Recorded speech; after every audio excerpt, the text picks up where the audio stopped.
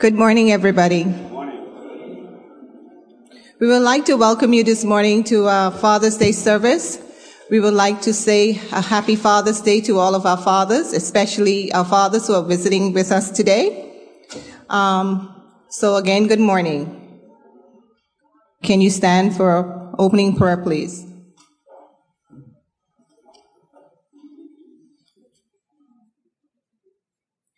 Hebrews 6:19. We have this hope as an anchor for the soul, firm and secure.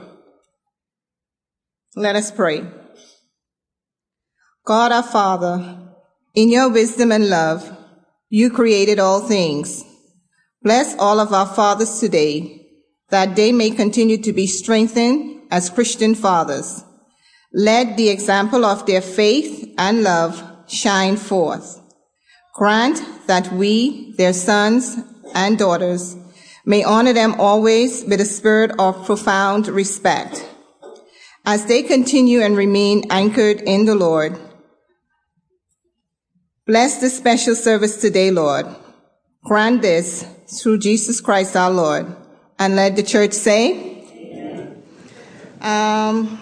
So now we have little Miss Julie will now come and do a special and let us know why her dad is so special. Julie? Where's Julie?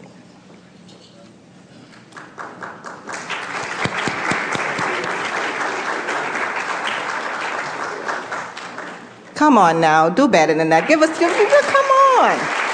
Come on.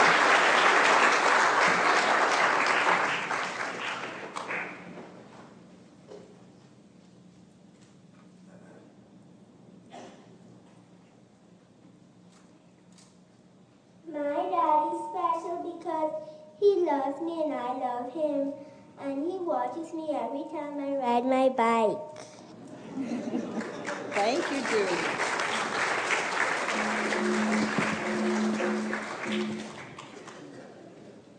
Okay, and if your dad is special to you today, let's give him a round of applause again.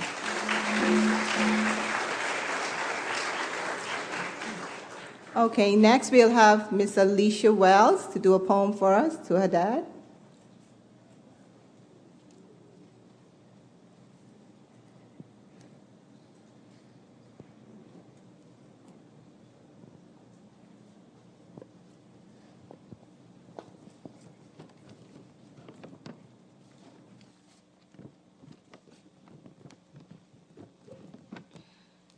Fathers are wonderful people, too little understood, and we do not sing their praises as often as we should. For, somehow, father seems to be the man who pays the bills, while mother binds up our little hurts and nurses all our ills.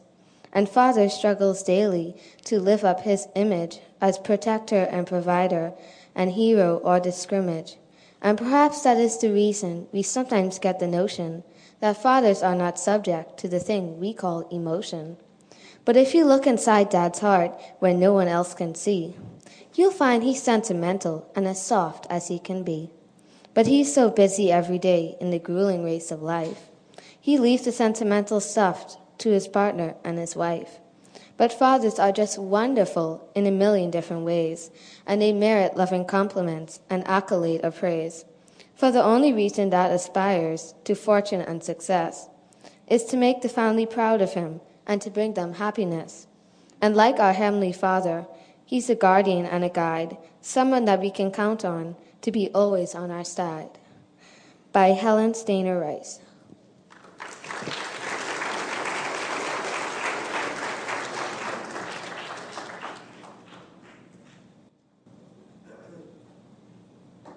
Okay. Next on the program, we're going to have a song by Mr. Alan Simonet, Find Your Wings.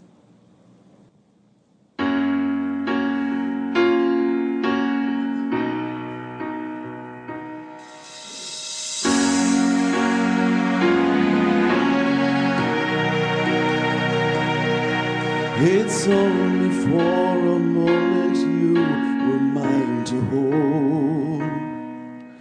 The plans that heaven has for you will all too soon unfold.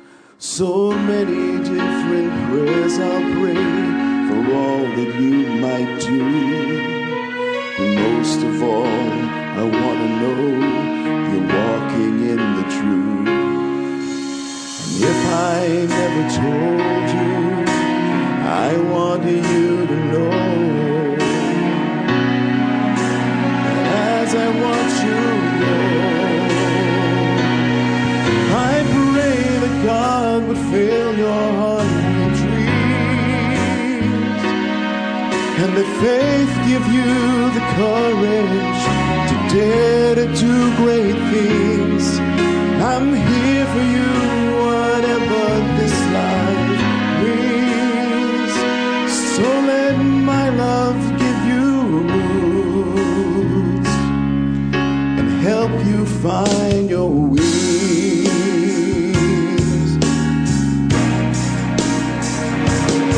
May passion be the wind that leads you through your day, and may conviction keep you strong and guide you on your way. May there be many moments that make your life so sweet, more than memories. I pray that God would fill your heart with dreams, and that faith gives you the courage to dare to do great things. I'm here for you, whatever this life brings. So let my love give you roots and help you find your wings. It's not living if you don't reach for the sky. I'll have tears as you take off, but I'll cheer as you fly.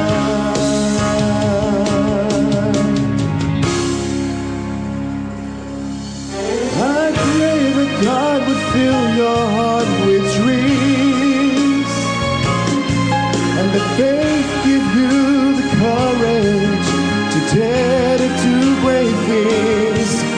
I'm here for you, whatever this life brings.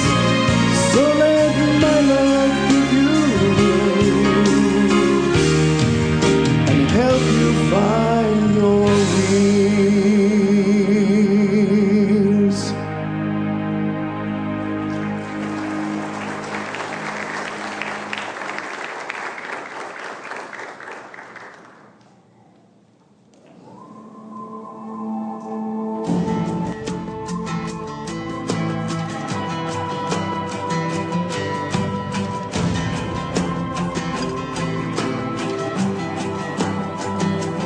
I'm done building my own kingdom. No more seeking worthless idols. Like sheep, we have all gone astray. We must choose this day who we will serve. As for me and my house, we will serve the Lord. We will serve the Lord. Idols raised, tear them down, 'cause we will serve the Lord. We will serve the Lord. To one King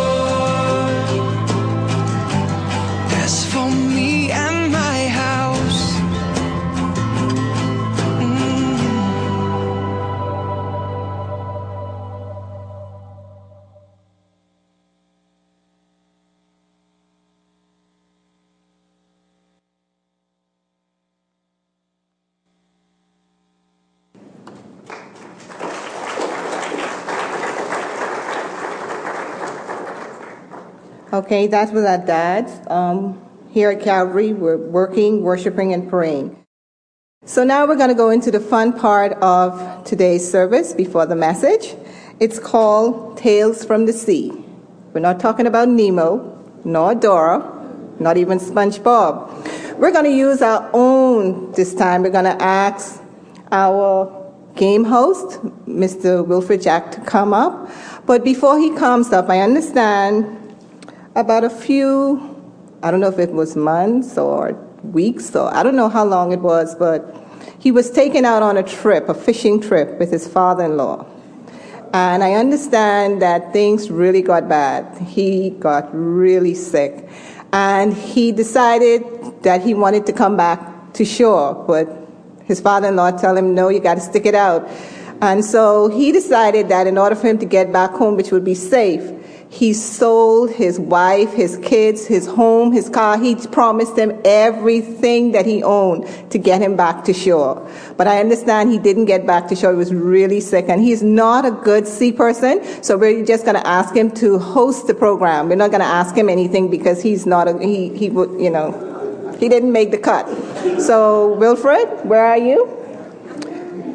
We're going to turn it over to him.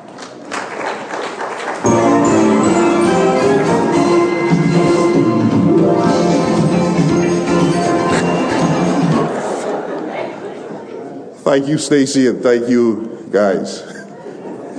Interesting music. Just a little amendment to that story. I mean, I love to swim. I don't like to fish, but there are some elements to that story that are true. I'll leave it up to you, to your imaginations, to figure out which elements. Okay, this morning, for the next few minutes, we're gonna play a takeoff from the TV show, classic TV show, To Tell the Truth. How many of you have seen that show before? Tell the truth now. It's not bad. All right, not too many.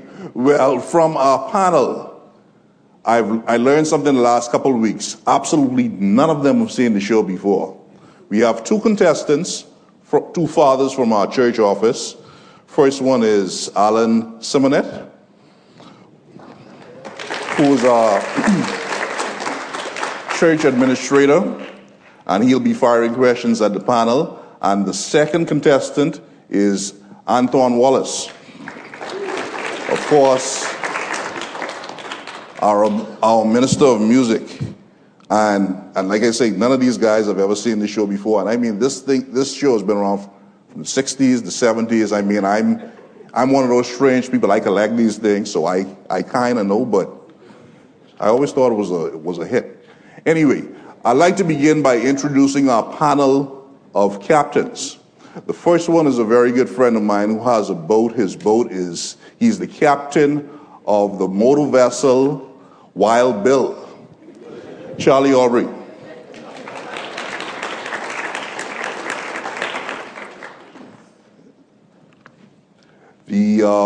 The second captain is the captain of the motor vessel Things Tough, and he happens to be my father-in-law, who was a part of that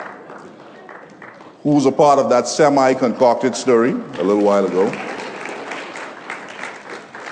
And I believe I owe this man a whole lot. I owe him some stuff that I promised him about 18 years ago. But Ralph Anna. All right. And of course, the next individual has given us many stories about his adventures on the high seas, from finding the fish that swallowed Jonah to walking on water. Lindsay Pinder. And Lindsay is captain of the boat called Fun Time. I've been on Lindsay's boat, and it was a very short trip, and I had fun because the trip was short. The fourth and final captain is the captain of a boat called Wild Bill. Wild Bill himself, Clifton Wells. And I'd like to add that this was a boat that I almost made it on, and that's a true story. There's a story behind that, and I could give you tons of stories. But there's a lot of things about these men collectively. Apart from football and eating, Calvary's men love to boat, and they love the high seas. So I'm going to kind of leave it to Alan and Anton, and your microphones are right there, gentlemen, to fire away some questions at these men. Of course, like any well-equipped game show host, I have a pretty assistant. She's not going to turn letters or point to new cars or anything. But I'll call on Stacy to pick the first event. Yeah. You better. And I was told to say thank you, honey. All right? So I'm about to read a certain event now. Earlier this week, these gentlemen submitted at random 2 events or 2 tall tales that happened to each of them. Each captain submitted 2. What I'm about to do, of course, is to read one of them, something that happened to one of them. The object of this game is that each captain will answer the questions fired by Anton and Alan as if it happened to him. All right, so they know which ones didn't happen to them. I know which ones happened to each. I was a part of some that happened to Charlie. Was I a part of any? I knew about a lot of Charlie's adventures, even though I've been on his boat a couple times. Short trips again. But let's see. Okay, the first one reads as follows. On a particular trip, the winds hit about 60 miles per hour. And the wind and propellers and everything were flying everywhere for about an hour and a half during my journey. Okay, so your object, gentlemen, is to determine based on their questions or how well these guys tell the truth or how good they tell the untruth. Because there's a certain word beginning with L I can't say in church. But let's start with Alan. Fire away. All right. And captain number 1, of course, is Clifton. Okay. Moving all the way to his left. All right. Charlie is number 4. All right, let's see. Captain number 2, that's Captain Lindsay, in case he didn't realize that. All right, can you tell me exactly where did this happen? Man, this was around Rose Island. I was out in my boat, and the wind came down. When storm came down, we had one tent on the ground, and it blew I had to jump in my boat and start the engine up and to stop her from sinking. I mean, I had to keep it and throw out another anchor to anchor her. Because another boat come along by, and they were going to sink to them, and I look, another boat come in, and they turned bottom up. So it was really for about 20 minutes. It was rough. All right. Hey, Lindsay, what happened the next week? It's a long story. But all right, Captain Charlie. What happened to me? Same question. Oh, I was going to Cat Island, and it was real calm and it got real rough. Okay. Thank you. A few words. Captain number 1. I ask you the same question. Yes, we will go into the Yellow Banks. That is southeast of Poggy Rocks. And there is between the Poggy Rocks and the Yellow Banks is called the 5 Fathoms, which is the deepest part of the water between there and the Yellow Banks. On our way there, a thunderstorm came up from the northeast. As you very well know, the wind came, the rain came as well. So therefore, we would say hell broke loose in the galley. But it took a while, and we finally, through thick and thin, we were able to get to our destination, and was very successful. Glad you're able to get back in. I'm going to pass it over to my associate here. Okay, Anton. Captain number 3, who was with you on this particular trip?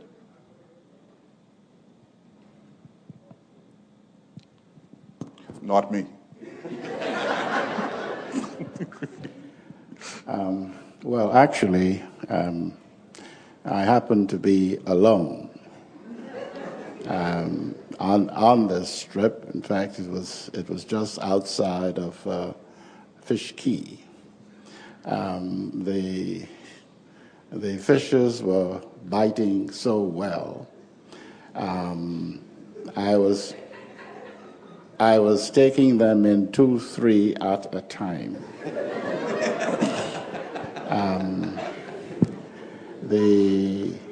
I did not want to leave.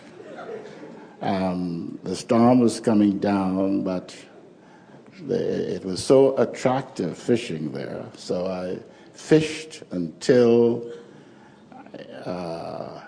I noticed that things were getting too tough. So I hauled up anchor and tried to get to shore. Do you usually fish alone? No, not usually. He has more than one son-in-law. All right. That's all my questions for now. Okay, guys. Now, audience, of course, you've heard the tall tale, which was a true tale, at least to one person. And you've heard the answers by the 4 captains. All right, now it's time for you guys to vote, to select which one of you, and these are for points. Which of these captains do you think is the one that hit that 60-mile-per-hour gust of wind and had propellers and everything flying everywhere?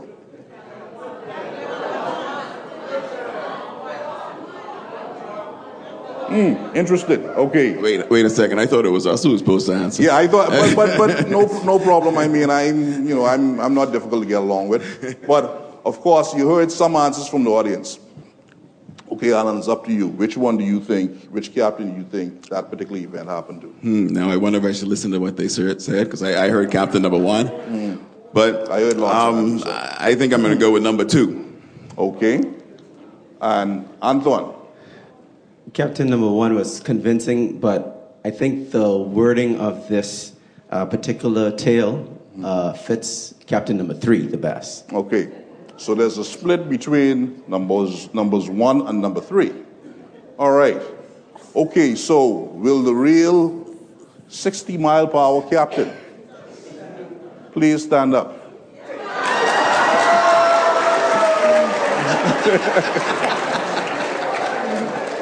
All right. Charlie, before we move on, is there anything else you'd like to add about that? About that trip? Rachel had to steer the boat with goggles on. It was that bad. All right. And I understand there was water coming in. Oh, sorry, Lindsay. That also did happen to me. All right. Yeah, I'd say, yeah. Okay.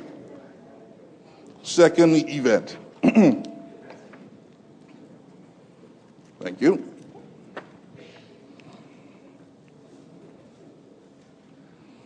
Okay. This event reads as follows. I was somewhere between the ages of 12 and 15 years old, and my father and I were out to sea. A storm sprung up upon us, and I was repeatedly shocked by lightning. Repeatedly. Again, true story, happened to one of them, Antoine. Captain number 1, did you pass out? Well, to be quite frank with you, I guess if fright could pass you out, I would have been passed out. But let me explain something to you. We were in a wooden boat. It was perfectly calm. We had an oar. We had no engine. Of course, you got to remember, this was a place where there were no engines around. It's been many days ago. So therefore, we had to scull in.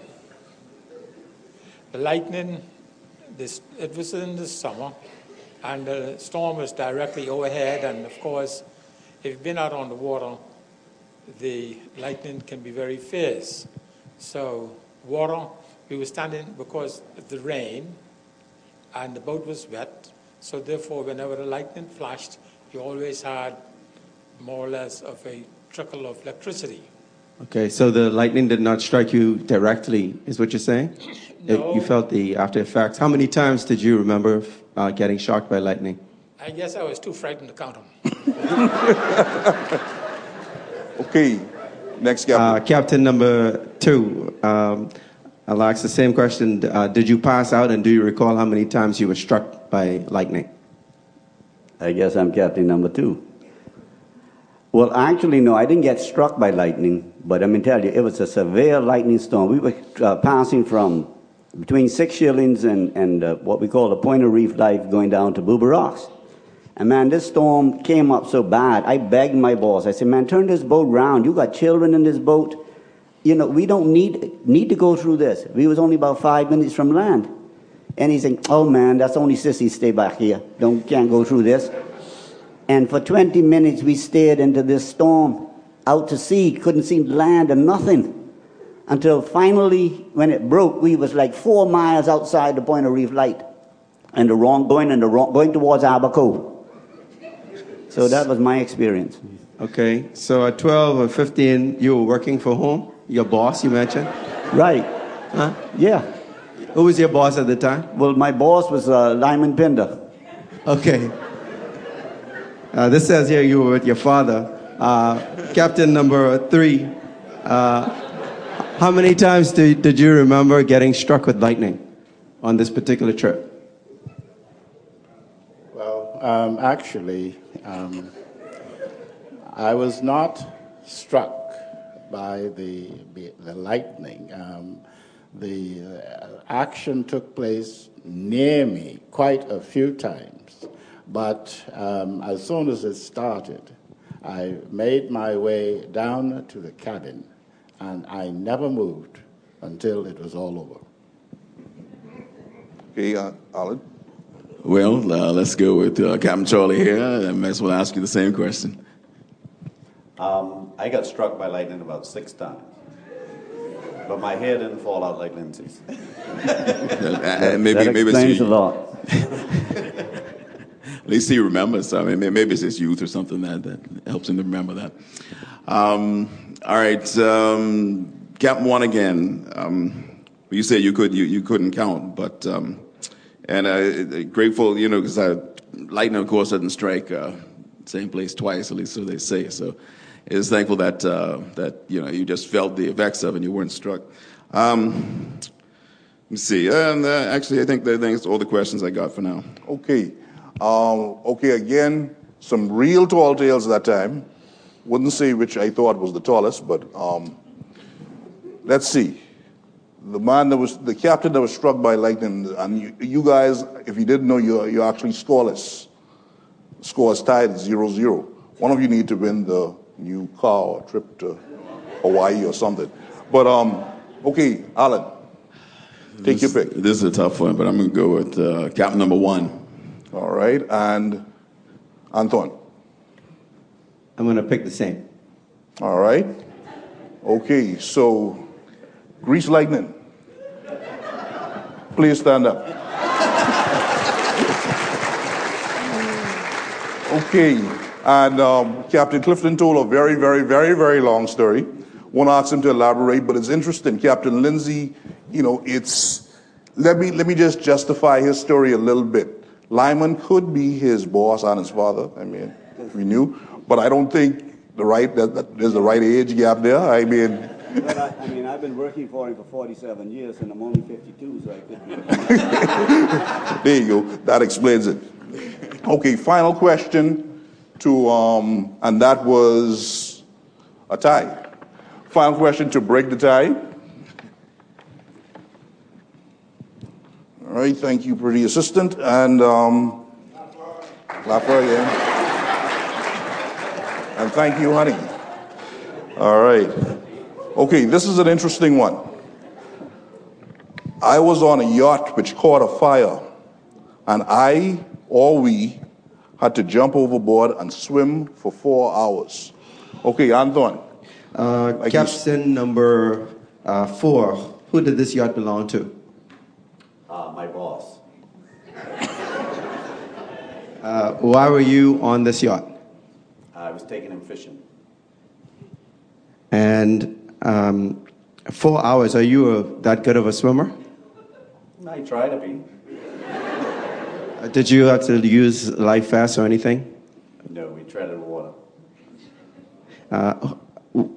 Who had to rescue you? Basra. So someone was able to radio Basra? Yeah, before the boat sank.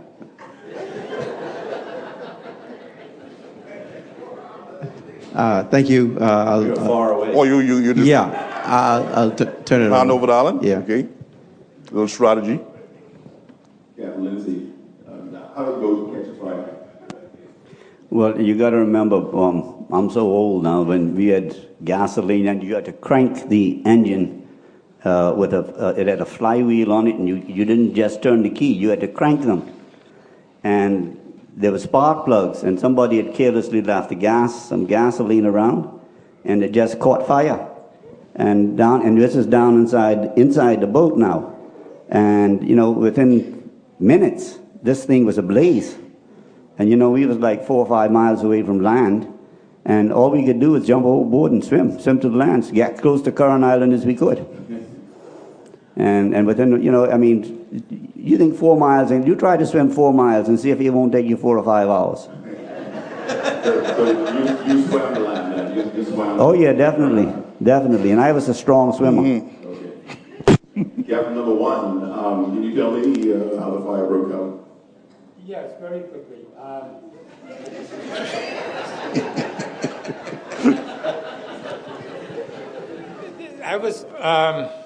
I was the captain of this American yacht, an 86-foot Virgo. She had owned by a gentleman out of Texas, an oil well. We would say oil legend or whatever. And we had traveled through the Caribbean and on our way to the States. We were down by Cherokee, down in the Berry Islands, on our way to the Northwest Light, going on to the States. In the stern, we had a barbecue pit, and of course, we had, at that time, we had some filet grouper, and we thought that we would have some barbecue grouper. Well, very much so. The grill was already lit, and we had several bags of charcoal, so the cook who was in charge of it put some additional coals in it, lit the grill again with outboard motor oil. To say the least, as long as I've been speaking to you, the whole yacht was on fire. Everybody was on fire.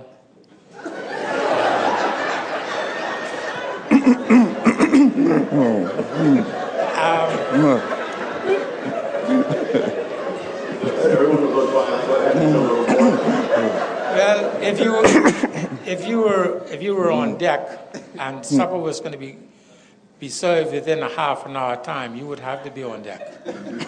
So therefore, it was nothing else to do but to jump overboard because she was on fire. Okay, and final question. Last question, Captain Rolfe. Where did this take place?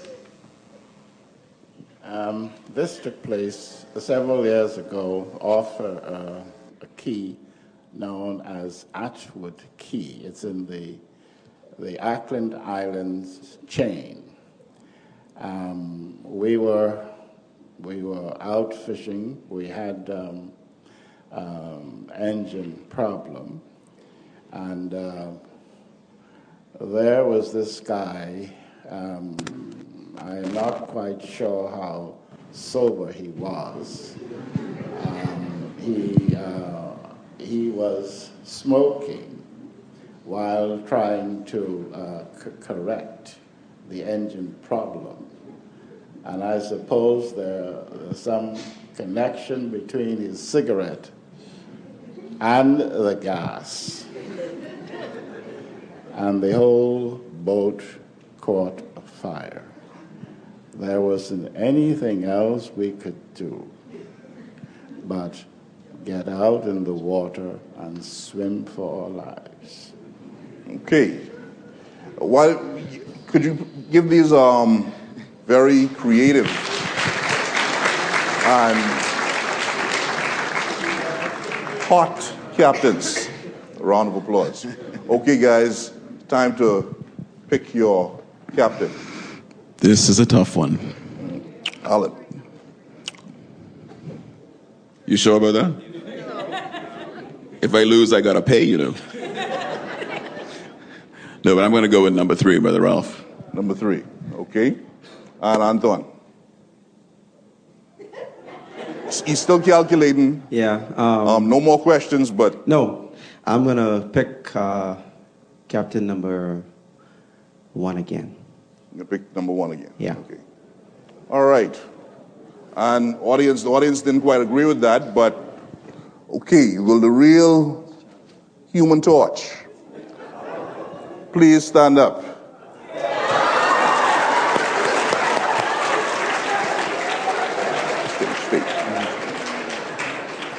All right.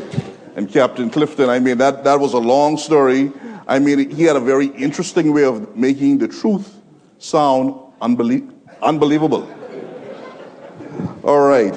Well, just to tell you a little bit about these gentlemen before we wrap up, and of course the score is 2-1 in favor of Music Minister Anthon Wallace. Okay, Anthon here receives the trip for 2 to Hawaii. Check the box. I'm not sure if that's in it. And Alan. But you got to swim there.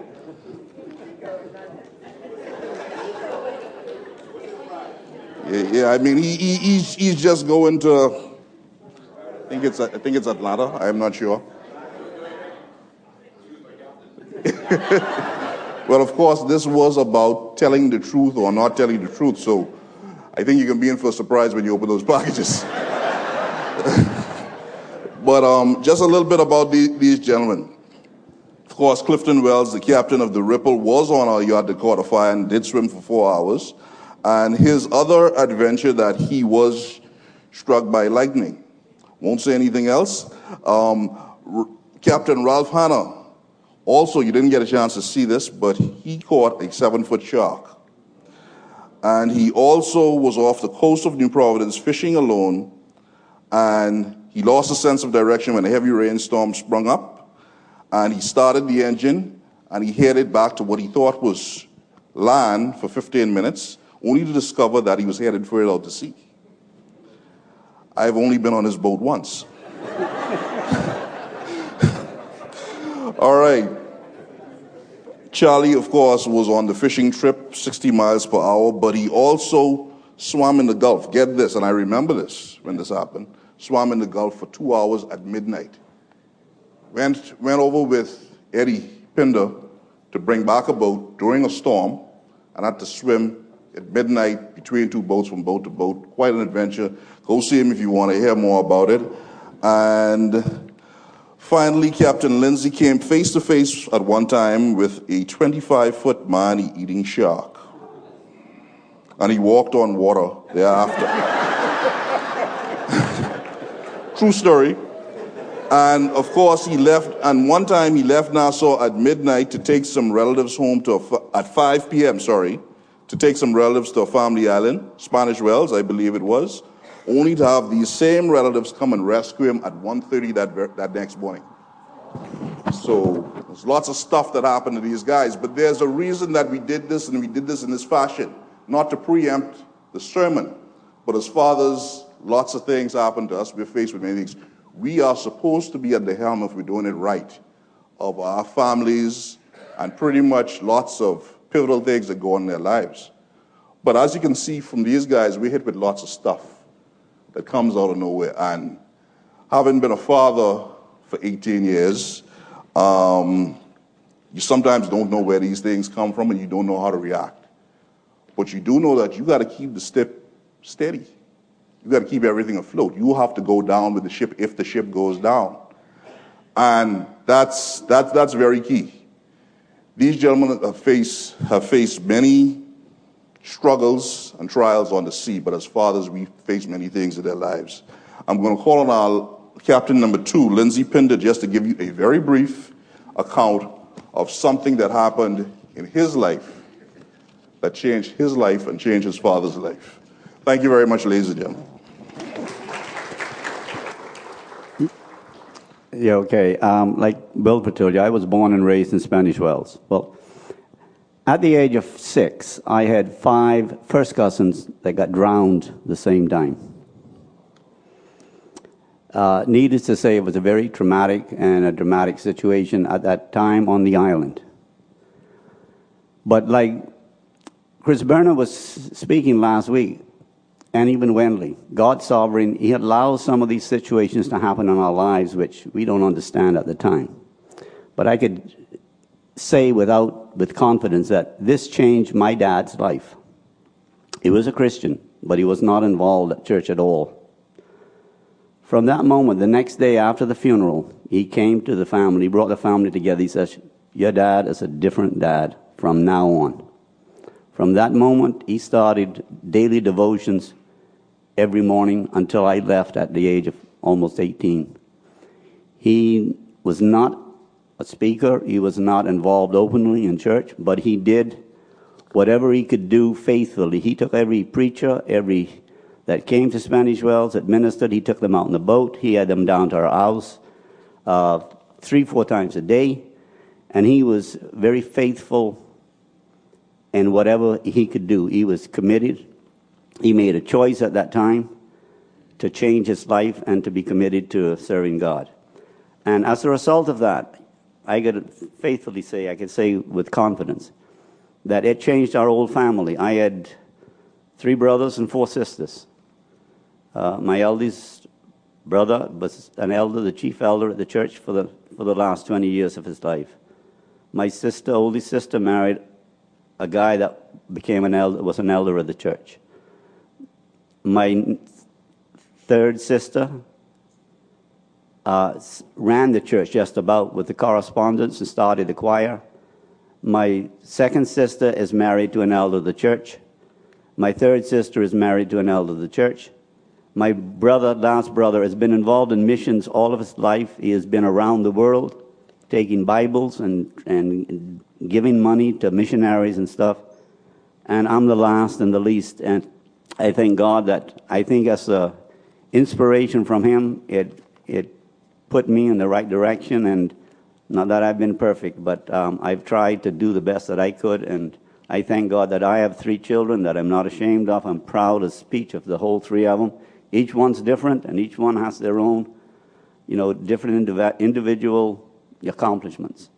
But I just thank God that my dad took a stand at that time. He made a choice. I had another uncle who made a different choice, and he died an alcoholic. So there are still choices that we have to make when circumstances like this arrive. And, I would just challenge everybody here. You don't have to be a preacher. You don't have to be a singer. You don't have to be, standing out front at the gate, at the front of the church. But you can do your part. All God has called us to do is to be faithful in what you know that He's asked you to do. And I think if you do that, you will find out that God will honor whatever you do. Thank you. Okay, saying that I was told not to sing one more time. We're going to ask Steve and his grandson Ethan to come up. They're going to sing a song for us. But this is an example of a man who is anchored in Christ. Actually, your legacy goes on from generation to generation, and it reaps exactly what you see here. Your grandfather is anchored in Christ, and now your grandson is growing up to be anchored in Christ because his dad is also anchored in Christ. This song is a very old song of the church, and I'm sure everyone knows it. You can sing along with it.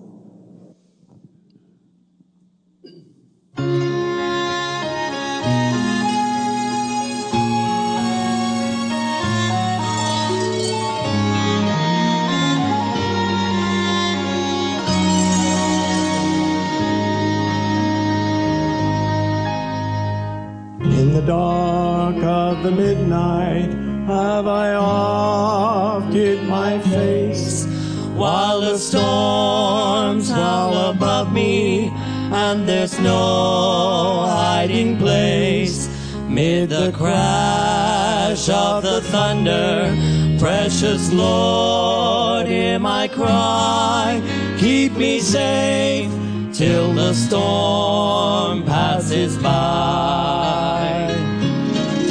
Till the storm passes over, till the thunder sounds no more, till the clouds roll forever from the sky. Hold me fast, let me stand in the hollow of my hand. Keep me safe till the storm passes by.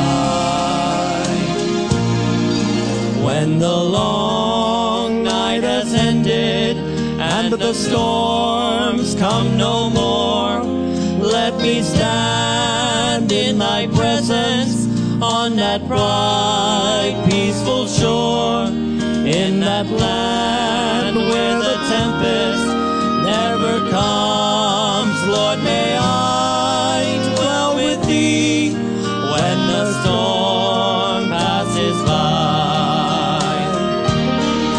Till the storm passes over, till the thunder sounds no more, till the clouds roll forever from the sky.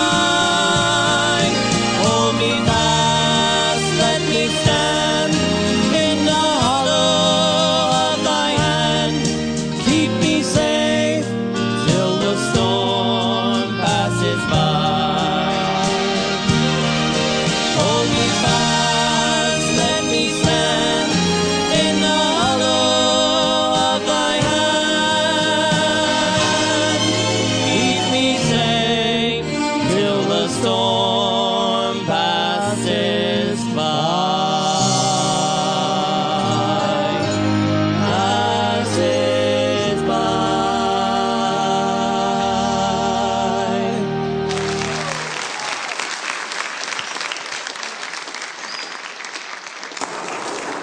Let's give them another round of applause, please.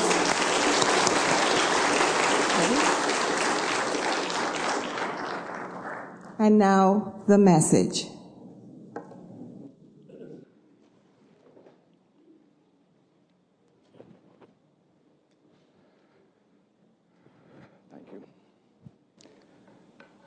Good morning. Let me begin by first wishing Happy Father's Day to all of the fathers in the house. I trust that you will all have a wonderful day as all of the attention is focused on you. And especially to Pastor Lee. He may be, you streaming guys today? He may be watching by streaming. Happy Father's Day, Pastor Lee. I trust that you will have a very, very blessed day today.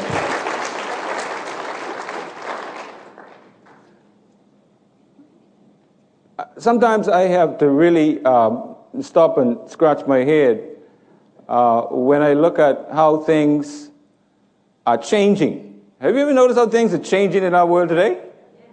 Things are changing a lot. A boy said to his father one day, for $20, I'll be really good. His father said, when I was at your age, I was good for nothing.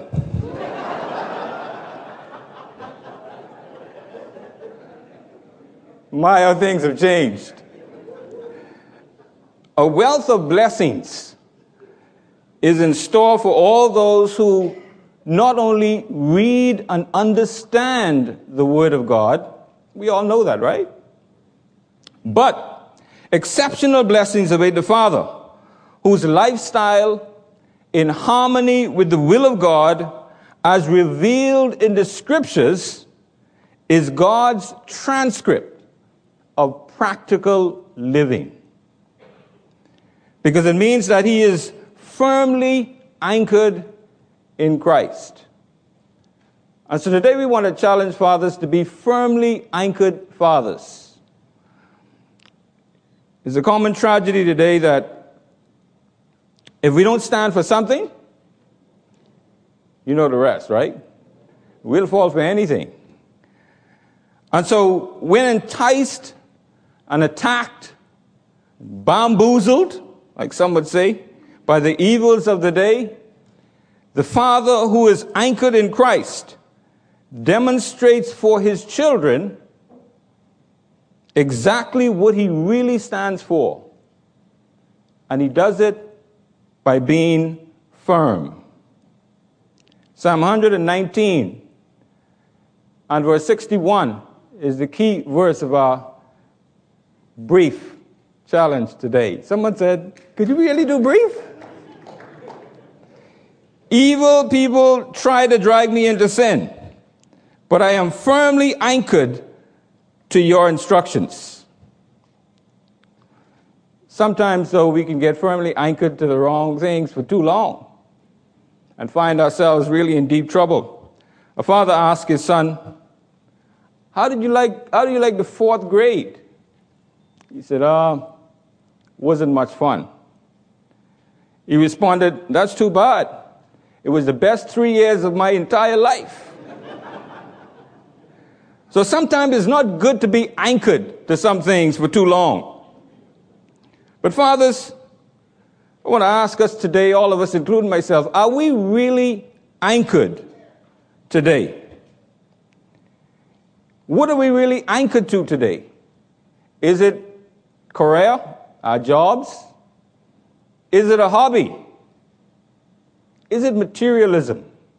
What are we anchored to today?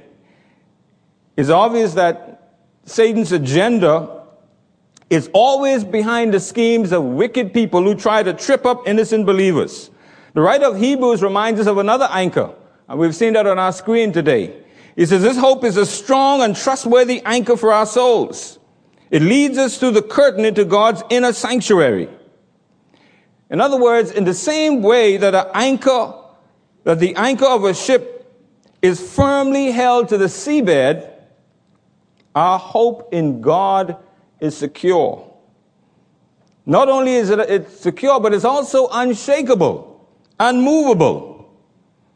And this is all the more reason why we as fathers should always remember God's word and be firm and relying on it for clear guidance and ultimate protection.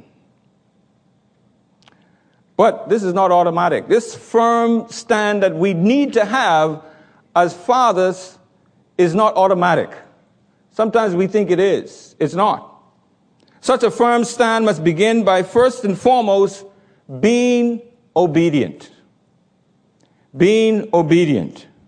Verse 57 of Psalm 119 says, "The Lord, you are mine. I promise to obey your words." Have we made such a promise, fathers? A promise to obey God's word? See, understanding how matchless a treasure we have in the Lord Jesus Christ should be the only determination we need to obey his words, because he is all-sufficient one, and he always has been. Because he is, we are amazingly wealthy just by having him.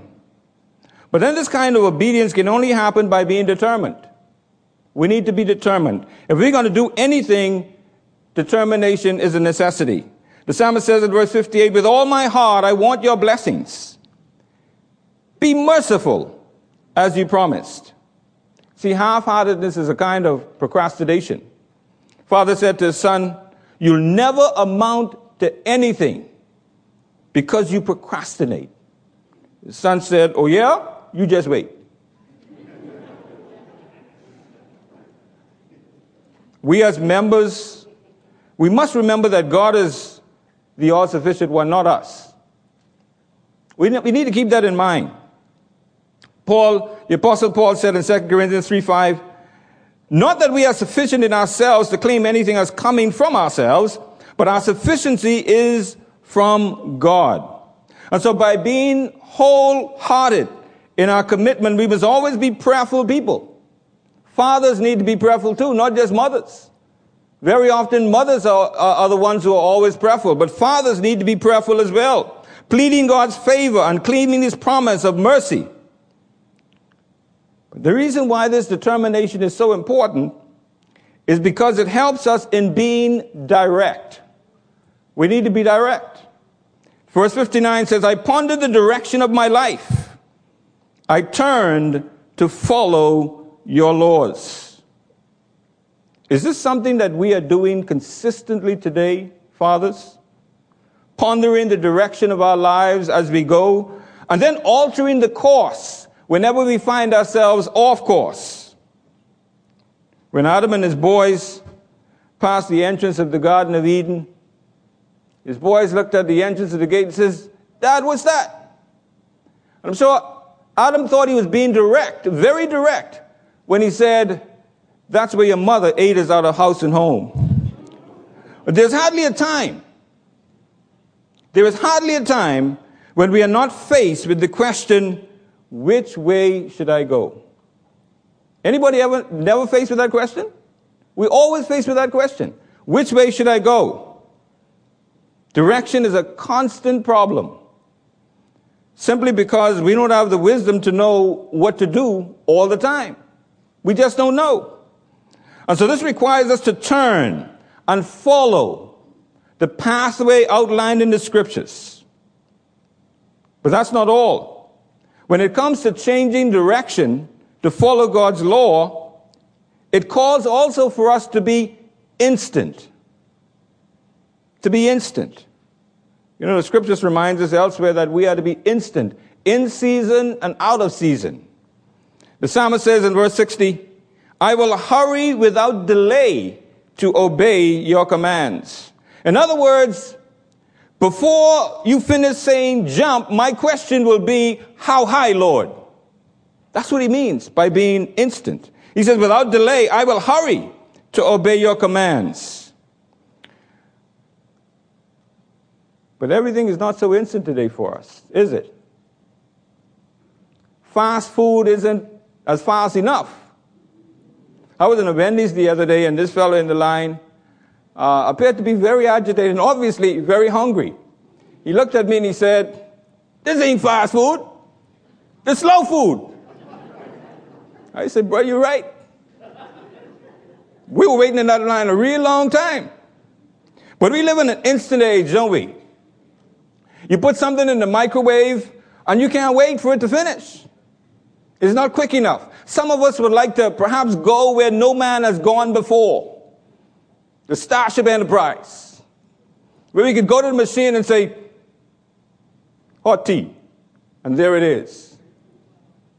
But we live in an instant age. Instant everything. Instant foods. Instant service. Instant this and instant that. Sometimes people even get whole instant families. Four men were in a hospital waiting room, waiting for their wives to deliver their new babies. And the first nurse came in and went to one guy and says, congratulations, you have twins. The fellow said, that's odd. I work for the Minnesota Twins.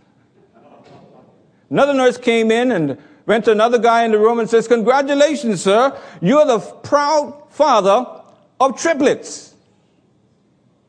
He says, boy, that's weird. I work for the 3M company. And shortly after that, another nurse came in and went to the other guy and says, you've got quadruplets. Congratulations. He says, boy, that's really strange. I work for the Four Seasons Hotel. And all of a sudden, a commotion broke out in the room, and the other guy started screaming and hollering and groaning and hitting his head against the wall. And the other fellow looked at him and says, what's wrong? He says, I work for 7-Up.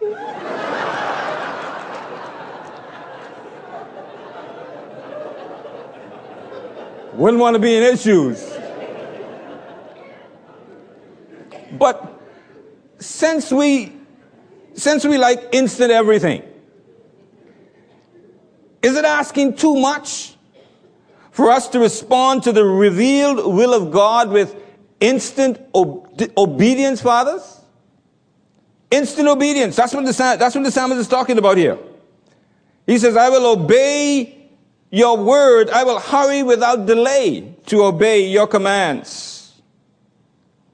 After all, being instant is really another expression of being grateful. The psalmist says, I rise at midnight to thank you for your just regulations. Is this typical of us, fathers?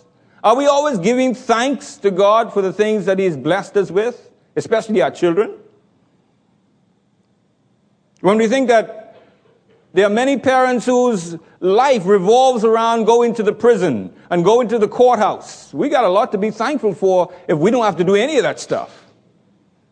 He says, at midnight I arise to thank you for your just regulations.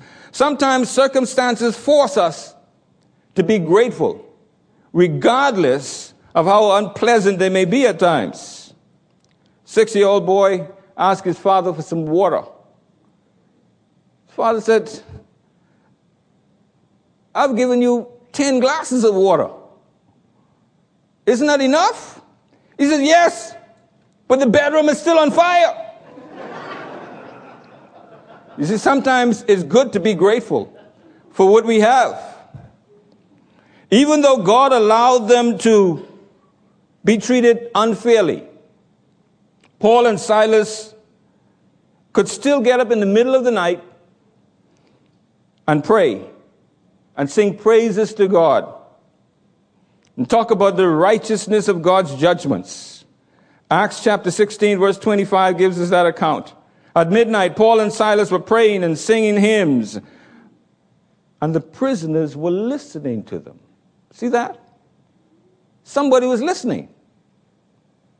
We find that we can hardly show gratefulness without being friendly. They made some friends that night by being grateful. The prisoners were listening. And of course, their response would obviously have been favorable. The psalmist says, I am a friend to anyone who fears you, anyone who obeys your commandments. You see, as Christians, we consist of a global fellowship that goes beyond all barriers of national, social, and ethnic boundaries, simply because those who love God also love God's people. John's dad said to him, son, you know, it's report card time, school's closing, and parents want to see how their children have done in school. So John's dad said, son, let me see your report card. He said, I don't have it. He said, why not? He said, I loaned it to my friend. What for? He wants to scare his parents. I hope none of us parents are scared today by our children's report cards. But what a way to have a friend. Being friendly with those who love and obey God's word is also an indication that we are being receptive to being teachable. Many fathers are not teachable. Just look at a father when he gets a new toy or something that he bought that he has to assemble. Look at what he does with the instructions. What does he do with them? Oh, I don't need that. But fathers, we need to be teachable. The psalmist says in verse 64, O Lord, your unfailing love fills the earth. Teach me your decrees. Now you can't ask for teaching if you're not teachable. God requires us fathers to be teachable. We wonder why our children turn out the way they do, because they watch fathers who are not teachable. They don't want anybody to tell them anything. And then they grow up and they be the same way. And we wonder why.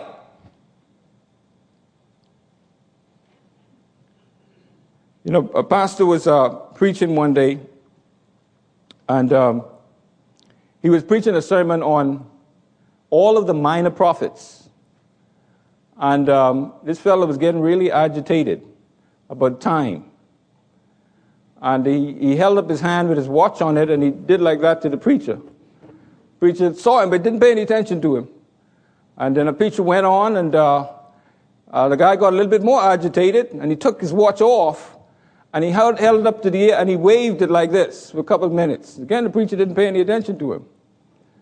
And then finally, he stood up, and he did like this, and he looked at the preacher, and he did like that, and he looked at the preacher. Finally, the preacher didn't say anything to him. And then the preacher realized his time had gone. He says, well, you know something, my time is just about gone. But we left out one of the prophets.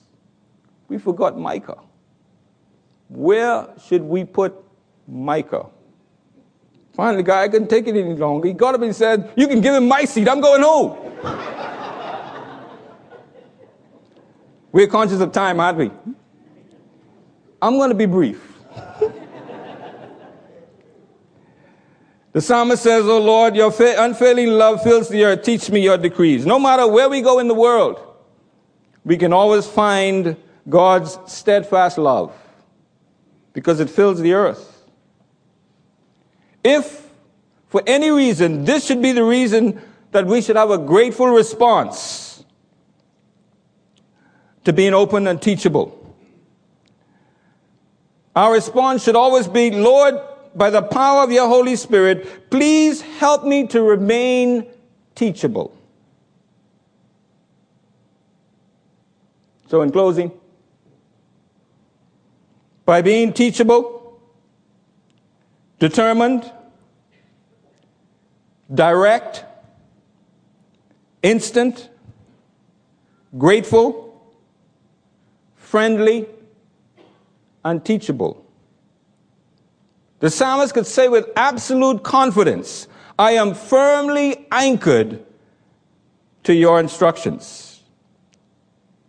What a blessing and a joy it would be if each father here today could make such a commitment for their children to follow. A commitment that will enable their children to grow up knowing from our example what it really means to be anchored in Christ. And I close with the words of that hymn that we sung earlier. Will your anchor hold in the storms of life? When the clouds unfold their wings of strife, when the strong tides lift and the cables strain, fathers, will your anchor hold or drift, remain? It'll be good if we could say, with the absolute confidence of the psalmist, we have an anchor that keeps the soul steadfast and sure while the billows roll, fastened to the rock which cannot move, grounded firm and deep in the Savior's love. Pray with me, please. Our Father and God, we are grateful today that as fathers we can celebrate another Father's Day.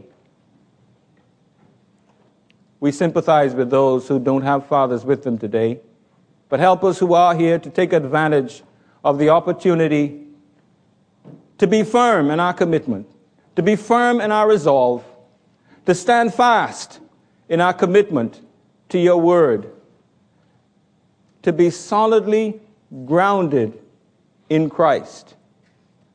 And then we will have no need to be concerned about how our children or any children who observe our lifestyles will turn out. We will not be concerned that our examples is not appropriate. But we will have absolute confidence, Lord, that we're walking righteously before you in such a way that we're impacting the lives of our children and the children of others in a way that will make a positive impact and contribution to a society that we live in that seems to be on a road of recklessness, endangerment. Bless us, Lord, today as we seek to be obedient to your will and your way. For we ask it in Christ's name, and all God's people said, the Lord bless you. How does your dad show that he is anchored in Christ? We're going to use this time. We're going to allow each person's 5 seconds, 5 to 10 seconds. We don't need you all to come all at once to tell us why and how and when does your dad show that he is anchored in Christ.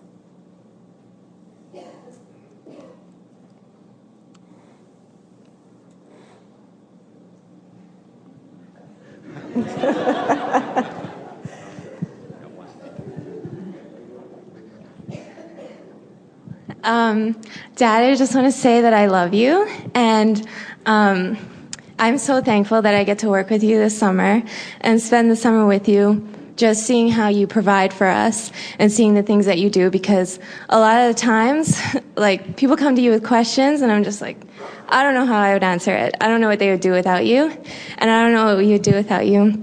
And I just want to say that I love you so much, and I hope that you know how much Brittany and I love you every day, and happy Father's Day.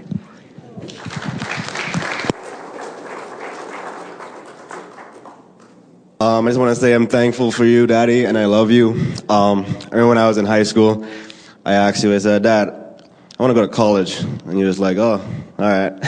And I didn't really know. And I was like, so I'm going to go to school? And he was like, well, I know. It was a little rough, but God has provided jobs for you, and you've been faithful to take up and provide for us. Really thank you much.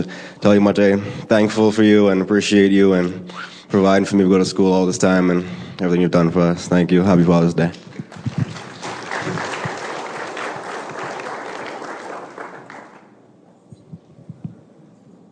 As you all knew, my dad died a long time ago. News said that I had two wonderful dads.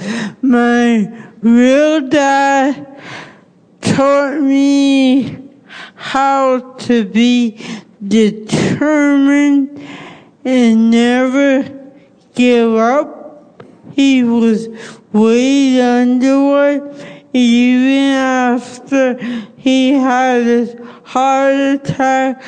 Every day he would say, Crystal, you gotta get up and you gotta keep trying. And affectionately, I call him my second dad. He came to church here, used to sit over there.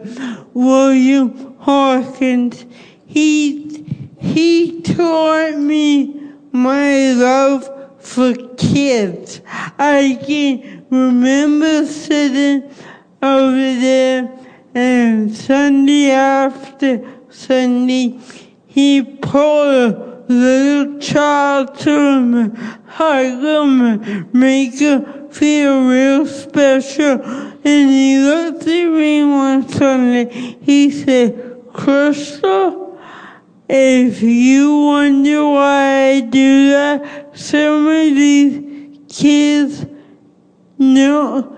they get so busy, nobody ever tells them they love them, so I want to do that. So, Fathers are real special, and if you had your dads with you today, give them a hug, because I wish more than anything I could give both of my dads a hug, but I send a hug to all dads here.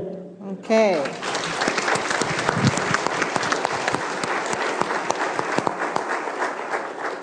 Anyone else? Okay, can all of the dads stand, please? All of the fathers?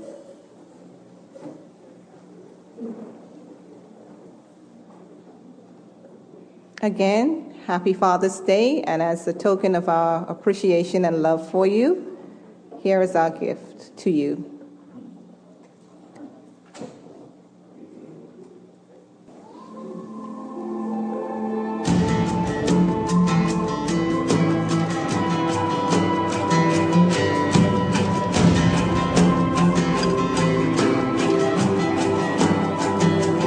I'm done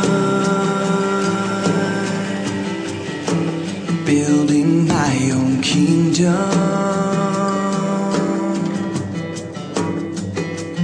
No more seeking worthless idols.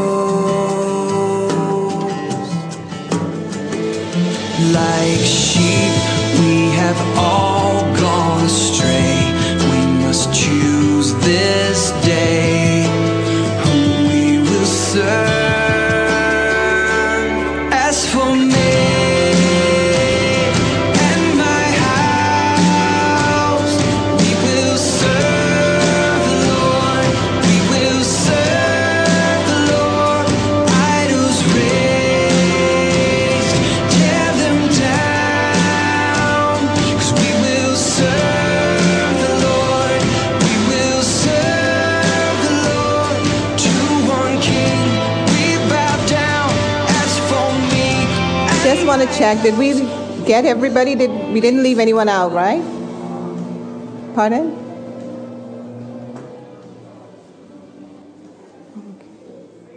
Again, we want to say thank you so much to all of you for attending our service today. We just ask that God would continue to bless you and keep you as you venture out to lunch. And now we'll have the closing prayer by Mr. Randy Pearce. Shall we bow, please? Father and God, we give you thanks and praise once again for the opportunity to be able to assemble as your people, especially on this special day. We now ask, O Lord, that you would separate us with your blessed benediction. Help us to enjoy the remainder of the day with your blessings, for we ask it in Christ's name, and all God's people said,